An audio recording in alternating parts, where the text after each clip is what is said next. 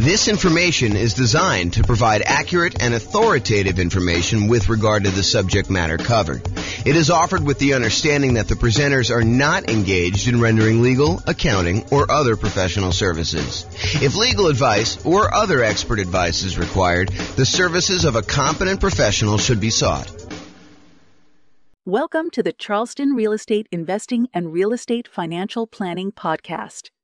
Learn all about investing in real estate in Charleston, South Carolina, with a combination of real estate financial planning and modeling with numbers specific to Charleston, plus syndicated, more generalized recordings of live and pre-recorded real estate investing classes, not all of them specific to Charleston. Be sure to stay tuned after the podcast for a message from our sponsors.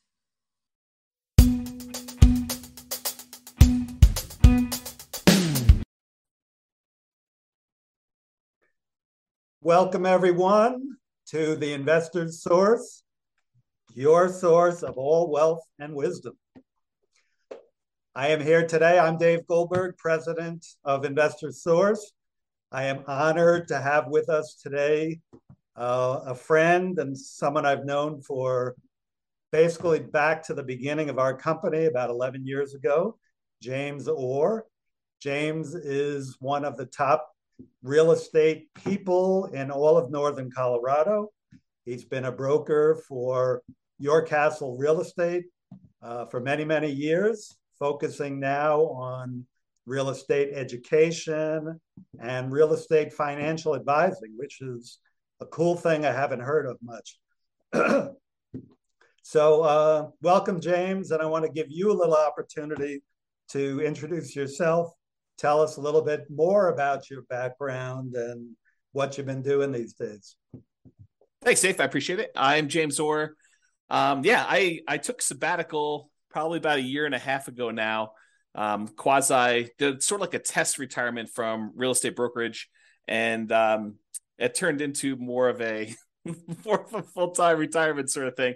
But in my spare time, I'm working on our software that does financial modeling of real estate investments for like mom and pop landlords, primarily. Like, how long will it take you to acquire the number of rentals you want, and how risky is the strategy you're considering versus another strategy? And so in my spare time, in my quasi-retirement, that's more of what I've been doing lately. So yeah, thanks for having me on. Oh, great to have you on. And I listened to one of your most recent seminars, podcasts, and just a wealth of information about different ways to invest in real estate, especially with changing market conditions. And I've always been impressed by your mastery of some of the creative ways to purchase real estate, and your real strength and analysis of deals and of portfolios.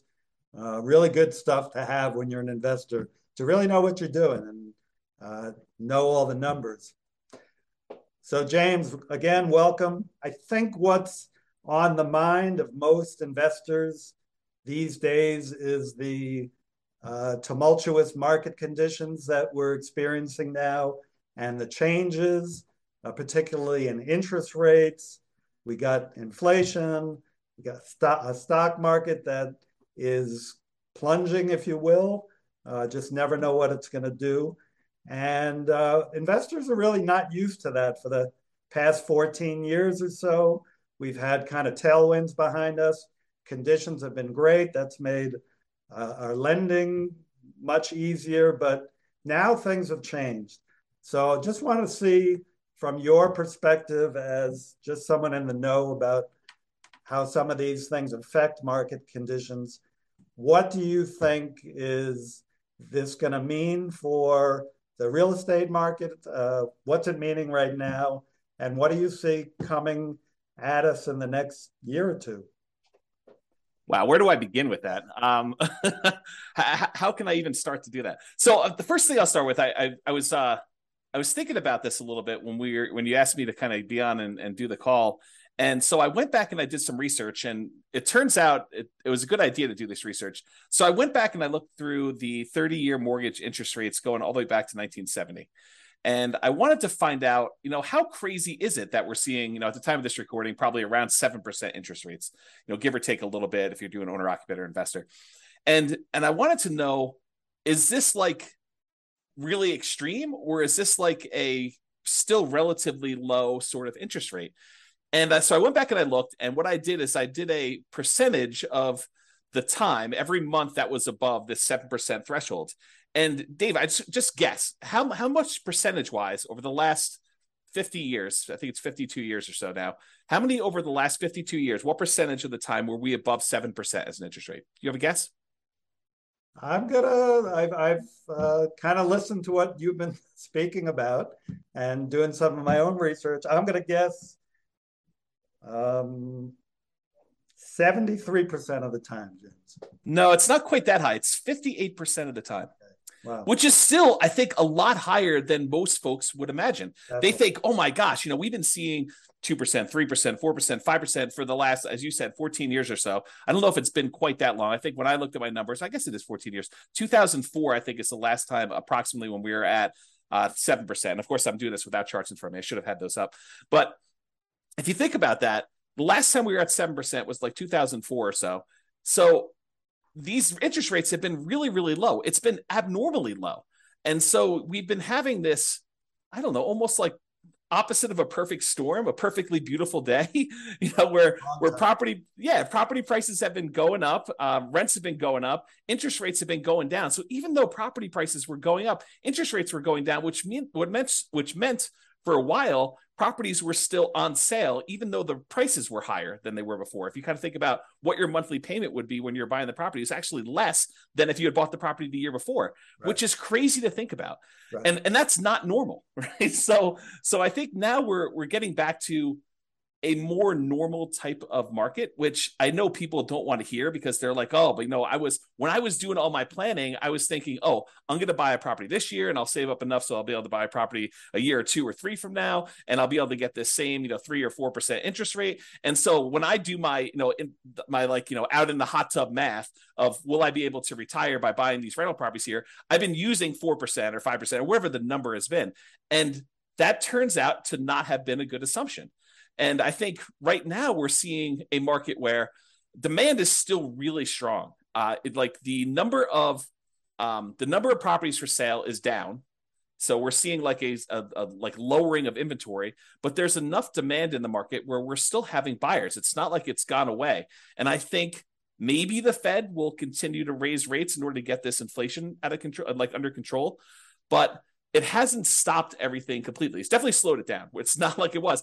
But the last, at least from the pandemic, and even before then, that is not normal. Like if you're trying to look at year-over-year numbers, a year-over-year comparison of, how much inventory we had compared to a year ago a year ago from now, or what interest rates were or anything like that, you should just throw all that away, because you're looking at all-time extremes on many fronts. All-time extremes for days on market, all-time extremes for low interest rates. And so you can't compare now to then and say, oh my gosh, the world is coming to an end because days on market is increased by 30%. Well, it increased by 30% from 25 days, which 25 days is crazy. I mean, a more normal market is 3 months to 6 months for a property to sell. So 90 days to 180 days. Right. So to think that, going from 25 days, now it's increased to, I'm looking at a chart. I happen to have this one up because it's just down there. I'm looking at this. We're probably at around 60 days or so for that. So even if it's doubled, that's still lower than normal. It's lower than what a typical market would say. So what was the question again, Dave? I'm off on these tangents here, but I want to make sure I answer your question directly. No, that's kind of a good recap of a historical perspective that a lot of us are just not looking at. We're so used to, in these last few years, as you say, very unusual low interest rates, that when these rates have gone up, we think it's the end of the world, but it's actually approaching more normalcy. Yes. So the question was, with that, what is happening in the market right now? Is that causing, is it the end of the world? Is the market plunging? Is real estate, we'll get into this later, but should we all be abandoning our portfolios now and saying this is not going to work anymore? What do you see in the market? I don't think it's the end of the world. What I'm seeing in the market is inventory is down.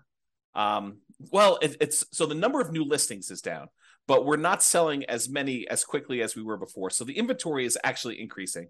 And by the way, I think this is localized. So I'm talking primarily about Northern Colorado, although I think it does apply to a lot of other markets as well. But we're seeing overall fewer sellers wanting to sell. And I think that trend is going to continue. And here's why I think that trend is going to continue. If you think about all the sellers that bought properties and they locked in these ridiculously low, in retrospect, interest rates, I think the last interest rate I got was like 2.25 on a 30-year loan, which is insanely low. Now, the chance of me going out there and selling that property and losing my 2.25% interest rate is almost zero.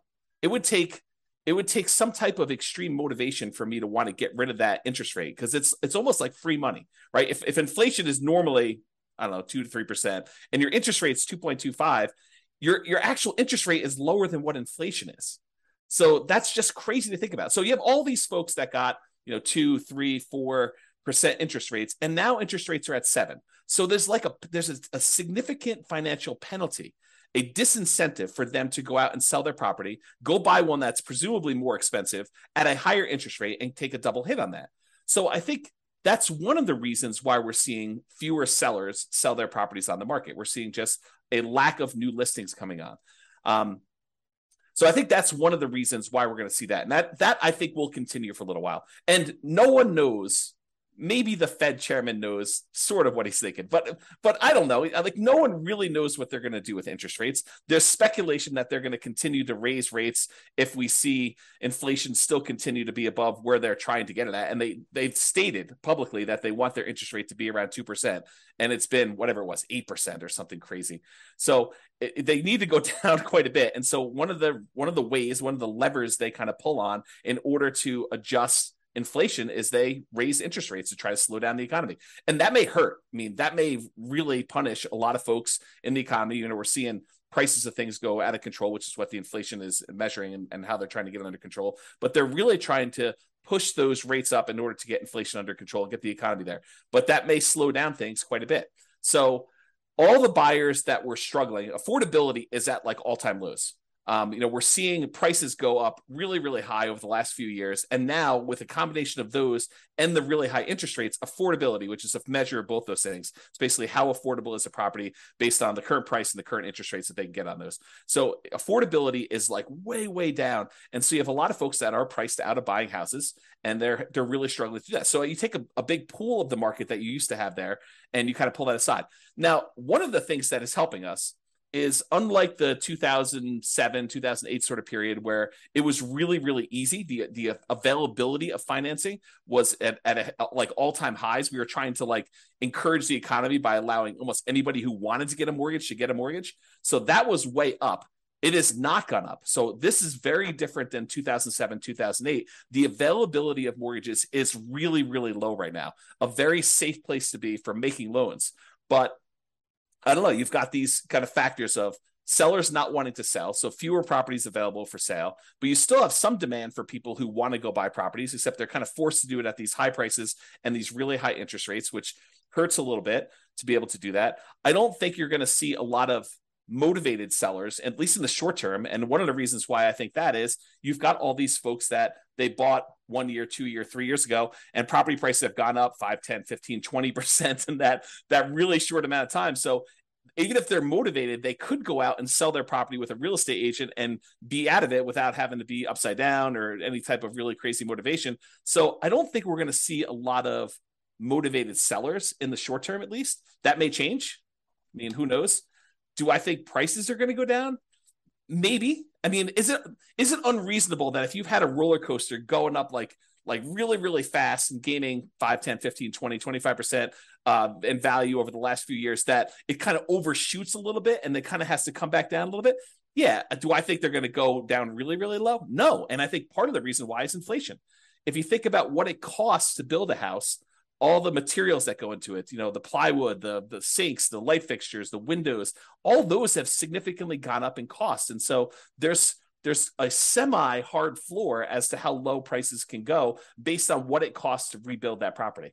And so I think we're going to see prices. I should also say, to start this off, and I probably should have started with this, I have no idea what the future holds.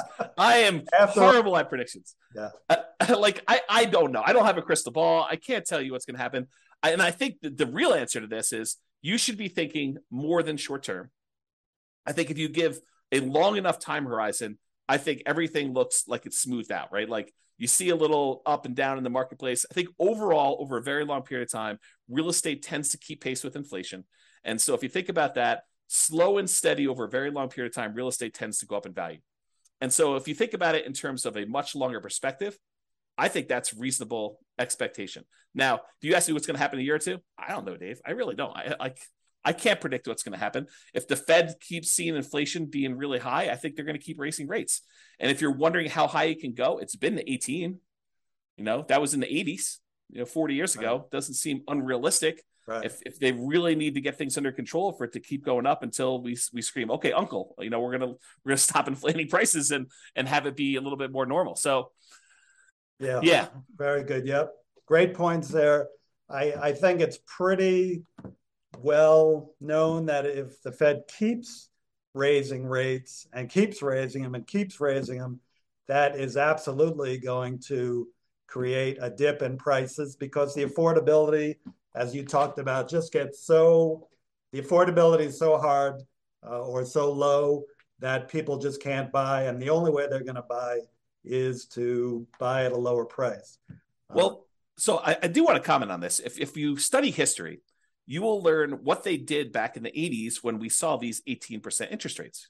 Do you remember what they were doing back then, Dave?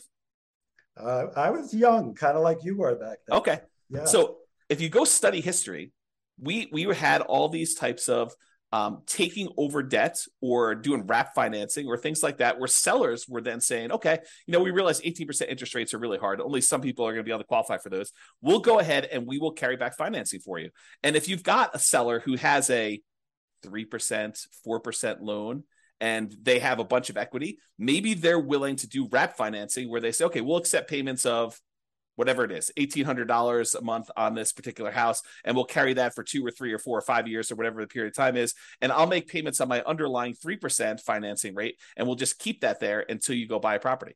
And so I think there are solutions to that, which may, help slow down stuff. This is like the tools that come out in your toolbox. When the market got really, really hot and we saw these multiple offers, real estate agents switched to having certain types of tools we use in these extremely hot multiple offer type markets. And those are going away. They're not completely gone. We still see occasionally multiple offers, but they're not as prevalent as they were a year ago or 2 years ago.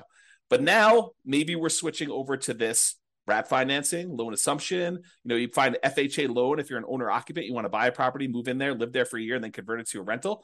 Strategy like that where you kind of go do that. You can go take over existing FHA financing at the old 3.5%, 4% loans. And so I think there's enough of those out there that's an opportunity for some investors, depending on what stage of their career they're in. Yeah, I'm glad you brought that up because I know that's one of your specialties. As I mentioned, the creative financing. I think in the last number of years, the market has been so hot that sellers have had the hammer, and buyers with some of the creative ideas you're talking about, assuming mortgages, wrap financing, lease options. I don't know if you mentioned that yet, but I know you would. They just haven't been as much in demand because, again, sellers have had the hammer, and those are really more buyer tools. But now with rising interest rates and the other market forces, we're coming to more of a balanced market between buyers and sellers, where some of these tools used by buyers can come into play. So it's great to hear about those. That kind of leads to the question of, so let's make the assumption rates are going to continue to rise. Yeah. Does that mean do you think the real estate market is going to die then, or is there still opportunity for investors out there, starting with some of those tools that you mentioned, and maybe you can get a little deeper into some of those too? Yeah, I do think there's less opportunity. I don't think the real estate market is dead. Historically, before the last really hot market, whatever that's been, depending on how you measure it. But historically, real estate investors have added liquidity to the marketplace. So if you think about a seller that has had a hard time selling, it's typically the real estate investor that comes in, solves whatever problem that particular seller is facing, whether it's the property needs repairs before they can actually sell it retail and get a loan from a traditional retail buyer, or they need to sell very, very quickly, and so there's not enough time for them to do it. But like all the problems the seller has typically had, historically, what a real estate investor has done is they've come in and they've added liquidity to the marketplace and solutions to those particular problems. So we've had a period of time where almost any property that a seller wanted to sell, whether it needed work or they needed to sell quickly, they could put it on the market and have 10 offers within, 30 days, and so there's been less of a need for a real estate investor to come in when sellers had other solutions. And I think we're heading back to a period where some sellers, not all, but a increasing percentage of sellers, and it's a relatively small percentage, but an increasing small percentage of sellers are going to need those solutions again. And now the other thing that's kind of interesting is we as individual mom and pop, real estate investors are not the only people in this space anymore. There are large companies that are doing these iBuyer programs where they'll come in and they're advertising very heavily, and they'll come in and they'll buy a property and they'll immediately put it on the market and resell it or something like that. But I do think that there is room for mom and pops to come in and offer niche solutions, especially in markets where these iBuyer type companies are not in. So I think, yes, in the more traditional sense, all these creative solutions and trying to buy properties at a deep discount where they need to come in and do work and they have enough room in there to hold the property for 3 or 6 months or whatever it is in order to get the property sold, and opportunities to use money like yours in order to be able to go buy and fix and flip properties. I think those solutions are still available, and all the creative ones are available as well. And then I think the like meat of the market, because I think just looking at the numbers, there are more mom and pop landlords, people that are buying properties for long-term rental, than there are people doing fix and flips. I think the numbers are skewed more toward buy and hold. And you could correct me if I'm wrong on that, but that's my gut feeling in the marketplace. It's just number of transactions that happen based on one or another. So the question that becomes, are mom and pop landlords, people that are buying properties to rent out, are they have an opportunity in our upcoming market if interest rates stay where they are? And I think yes, but there's a whole bunch of caveats to that. Number one is you have to look at the investment more than just cash flow. There's a school of thought, there's a large group of people out there that believe that cash flow is everything, and that you don't buy a property unless it has cash flow. And that's the only reason you buy a rental property. And you can make almost any property cash flow if you put enough down. So like if you came in here and you put 20% down in our marketplace and you tried to buy a rental property with our current prices and our current interest rates and our current rents, most of those properties with 20% down are going to be negative cash flow. They're going to be negative cash flow even if you take into account the tax benefits of depreciation. So when you look at those two, they're going to be negative. But if you increase the amount you have down, if you go from 20% to 25% to 30%, 35%, eventually, even if you get to full 100% down, you buy the property all cash, you then get cap rate.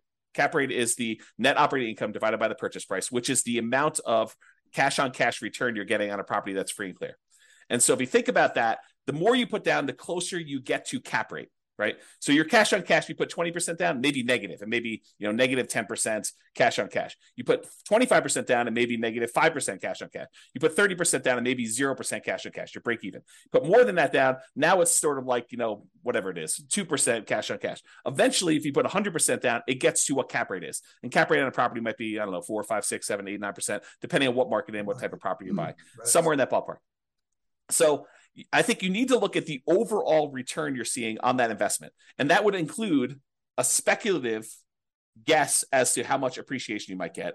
I think you need to look at that and say, my best guess is over the long term, I'll see about 3% a year on a property, just kind of guessing there. You have to look at what amount you're paying down on the loan if you got financing. So your debt pay down portion of it, that tax benefit of depreciation, and the cash flow you're seeing on the property. And if you add all four of those together, and technically you're supposed to include the return you're getting on the reserves you set aside for owning a rental property, I should punish myself, slap myself for not saying that. But really it's those five. It's the four from real estate and then the reserve money you got there. But if you add up all those and to say, okay, I'm getting, let's say it's 0% cash on cash, maybe 3% from my depreciation amount, maybe 3% times 5 because it's leverage on the appreciation, so that's 15, and then maybe your debt pay down.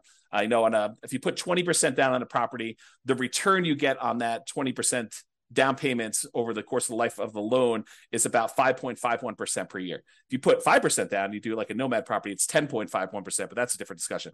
But if you look at all those together, you're probably looking at, around 20% overall return, even though your cash flow might be negative. Well, if you think about that, Dave, how bad is a 20% return on investment? James, that's still a good return in anybody's book. Yeah. And so I think that's the thing you need to look at. You say, okay, look, cash flow is ugly. And I definitely need to set aside the money for that negative cash flow. If I'm going to buy a property and it's going to be negative, you have to say, okay, I need this amount for down payment. And let me go ahead and set aside a year or 2 or 3 of negative cash flow up front just to be prudent about this and kind of hold that. But then I think over time, rents tend to kind of creep up with inflation a little bit. And so eventually your negative cash flow will go down. And maybe a year, 2, 3, 4, 5 years from now, you'll have break-even cash flow or positive cash flow, and then the investment characteristics look different. But even during that time when you have negative cash flow, the overall return is probably pushing 20%. And you have to run the numbers to find out what this means.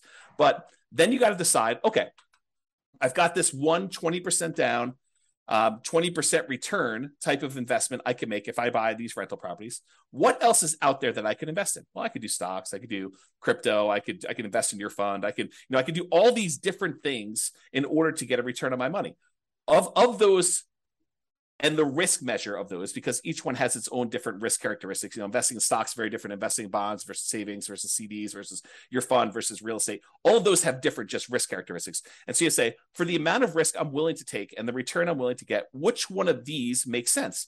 And I think for a lot of folks, real estate still makes really good sense to do over the long term. If you tell me I'm buying it and I'm getting out in 6 months, I don't know. I mean, unless you're going in there and adding value by doing some type of fix and flip, or you're adding some type of value to the property. If you're just doing it to speculate in the market, probably not, especially since the cost to get, especially out of the investment, tend to be pretty significant in real estate compared to other investments. But I think you look at that and you think, where else can I get this return? And is that a worthwhile risk to return kind of trade-off for me to make? And I think for a lot of folks, it is acceptable. Awesome. Of course, my fund is number 1, but real estate is a close second. Actually, I've invested in both and done very well in both. I think just to kind of summarize what you said, and you gave us some great information there, it's just, it might be a tough time now to buying is a little bit, you're going to pay a little bit more, your cash flow may not be even positive in properties you're going to pick up. But historically, and as you said, historically, we're really not that much higher now with rates than we have been in the past.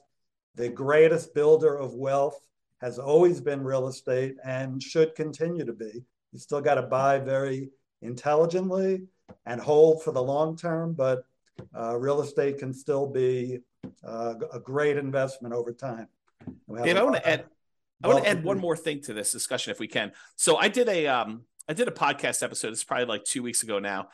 And one of the questions that came up was, with interest rates at 7% and having this negative cash flow with a reasonable 20% or so down payment, is it better for me to go ahead and save up money to buy properties free and clear, where I get rid of the kind of like the interest rate component of this, where I have negative cash flow, or it's ugly to have this negative cash flow on a property. And so I went and I did some analysis, and for just this one kind of sample case, it's a reasonable person saving 15% of their income. I figured out how long it would take them if they saved up 20% down. I did 15%, 20%, and 25% down. But for the 20% down number, I had them save up 20% down, buy a rental property, save up another 20% down, buy another rental property. And I figured out how long it would take them to be financially independent. Then I had the same exact person saving the same exact amount of money, buying the same exact property, but instead of putting 20% down, they saved up until they had to buy the property free and clear, where they didn't have any mortgage on it at all. And so the question I have for you is, how much longer did it take the person who is saving up to buy properties free and clear to be financially independent as the person who is putting 20% down and buying leverage rentals? What do you think the difference in time it took was? I'm going to guess 1 year, James. Oh, so you must have seen my presentation. I did. See? It's so surprising to people when I tell them. I was blown away by that. Right. It's so I'll say it out loud so that everyone can be very clear of what we just said. The person who saved up 20% down, bought a rental property, then waited until they had another 20% down, bought their next rental property, and they kept buying those rental properties as quickly as they could until they got up to 10 rentals. And then how long did it take them to get to the point where they had enough money coming in to be financially independent versus the person who saved up and bought the property free and clear with no loan at all. And it took them like 20 something years to buy their first property to be free and clear. And then the next one was much, much faster because they had a lot of extra savings from that one rental property. But it only took them 1 year more to be financially independent than somebody who is buying the rental properties and buying them with 20% down. And I think that blows people's minds. So if somebody is out there thinking, it's really hard for me to pull the trigger in this market, just save money. Invest in something else, invest in your fund or invest in stocks or whatever makes sense for you in the meantime, while you're waiting to save up your money. And then when you're ready to buy a rental, whether that's buying a property that's free and clear or buying a property with 50% down where now it does cash flow, or 30% down, or whatever the numbers make sense. But don't stress out. It's not that much longer for you to be financially independent if you take your time and you save up and you buy these properties free and clear. And the risk dynamics of a free and clear portfolio, very different than the risk dynamics of someone putting 5% down or 20% down or 25% down and buying rental properties. So a lot of good points there for people think highly leveraging is the way to go. And I'm not going to poo-poo that because I did that. But I've also done the strategy of buying and paying down properties and having them free and clear. And that for me and other investors I know has worked really well, getting properties paid off. Yeah.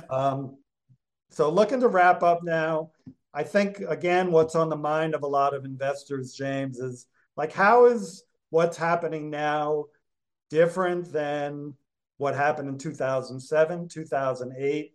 How would you describe what's different? I mean, you started explaining that already, that, conditions are different now, but maybe you can wrap up with that. Do you think we're heading into another 2008 are things different now that we're not going to see a crash and maybe more of just a leveling out of the market? Yeah, so I can't predict whether or not we're going to see a crash or a leveling out. I really don't know. And I would have thought, if you had asked me, like right when the pandemic was hitting, what was going to happen in the real estate market, I would not have predicted it's going to go up, whatever it is, 30% in 3 years or something like that. I would not have thought that at all. And so my prediction skills are very lacking. I will tell you, looking at the numbers, the real estate market is very different than it was in 2007, 2008.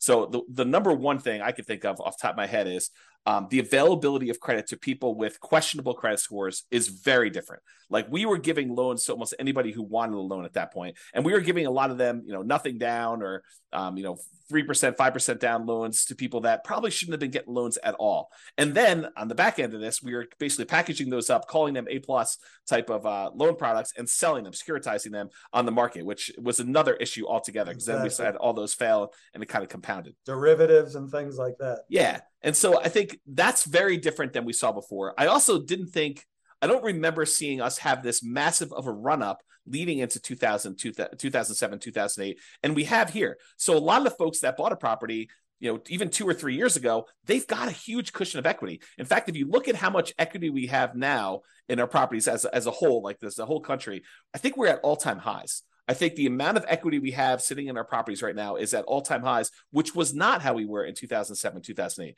And so the question then becomes, well, how does, having our credit criteria, the availability of credit to people, be really, really low and have really good underwriting standards for those that are trying to get loans. So that's a much safer position than we were, that many years ago. And the fact that a lot of people that were motivated to sell before, that, if they needed to sell, they probably could still sell and actually break even or come out of it with a little bit of profit in it, that they'd still have this or be able to borrow against it if they need to kind of hold on to some stuff.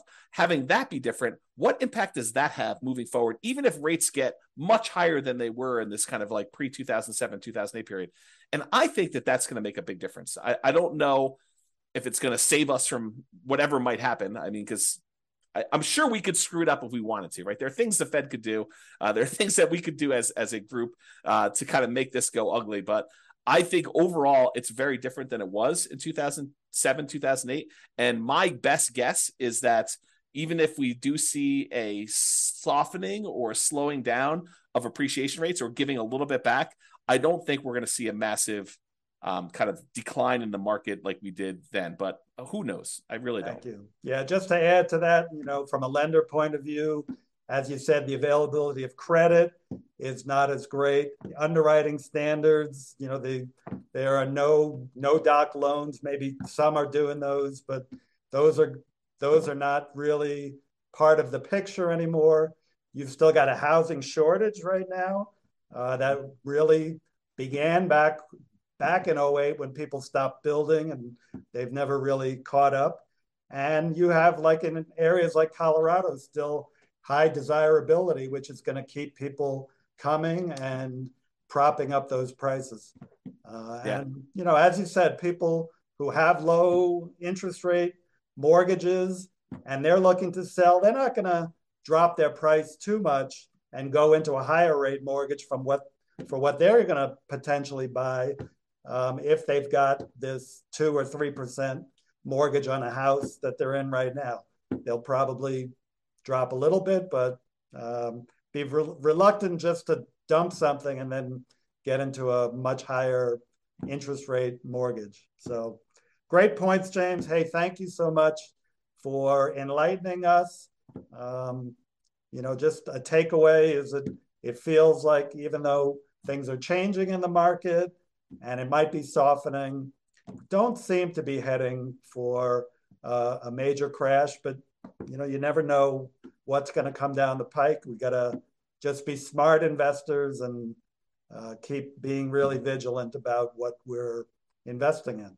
So the one tip for people that are moving forward from here is when you look at charts, try to look more than just the last 3 or 4 or 5 years.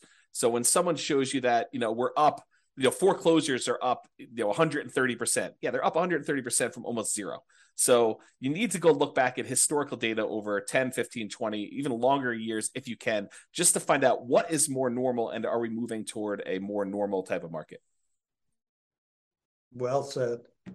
Thank you very much, James. And we'll be in close touch. And thank you all. Thank you. Have a great one. Bye-bye.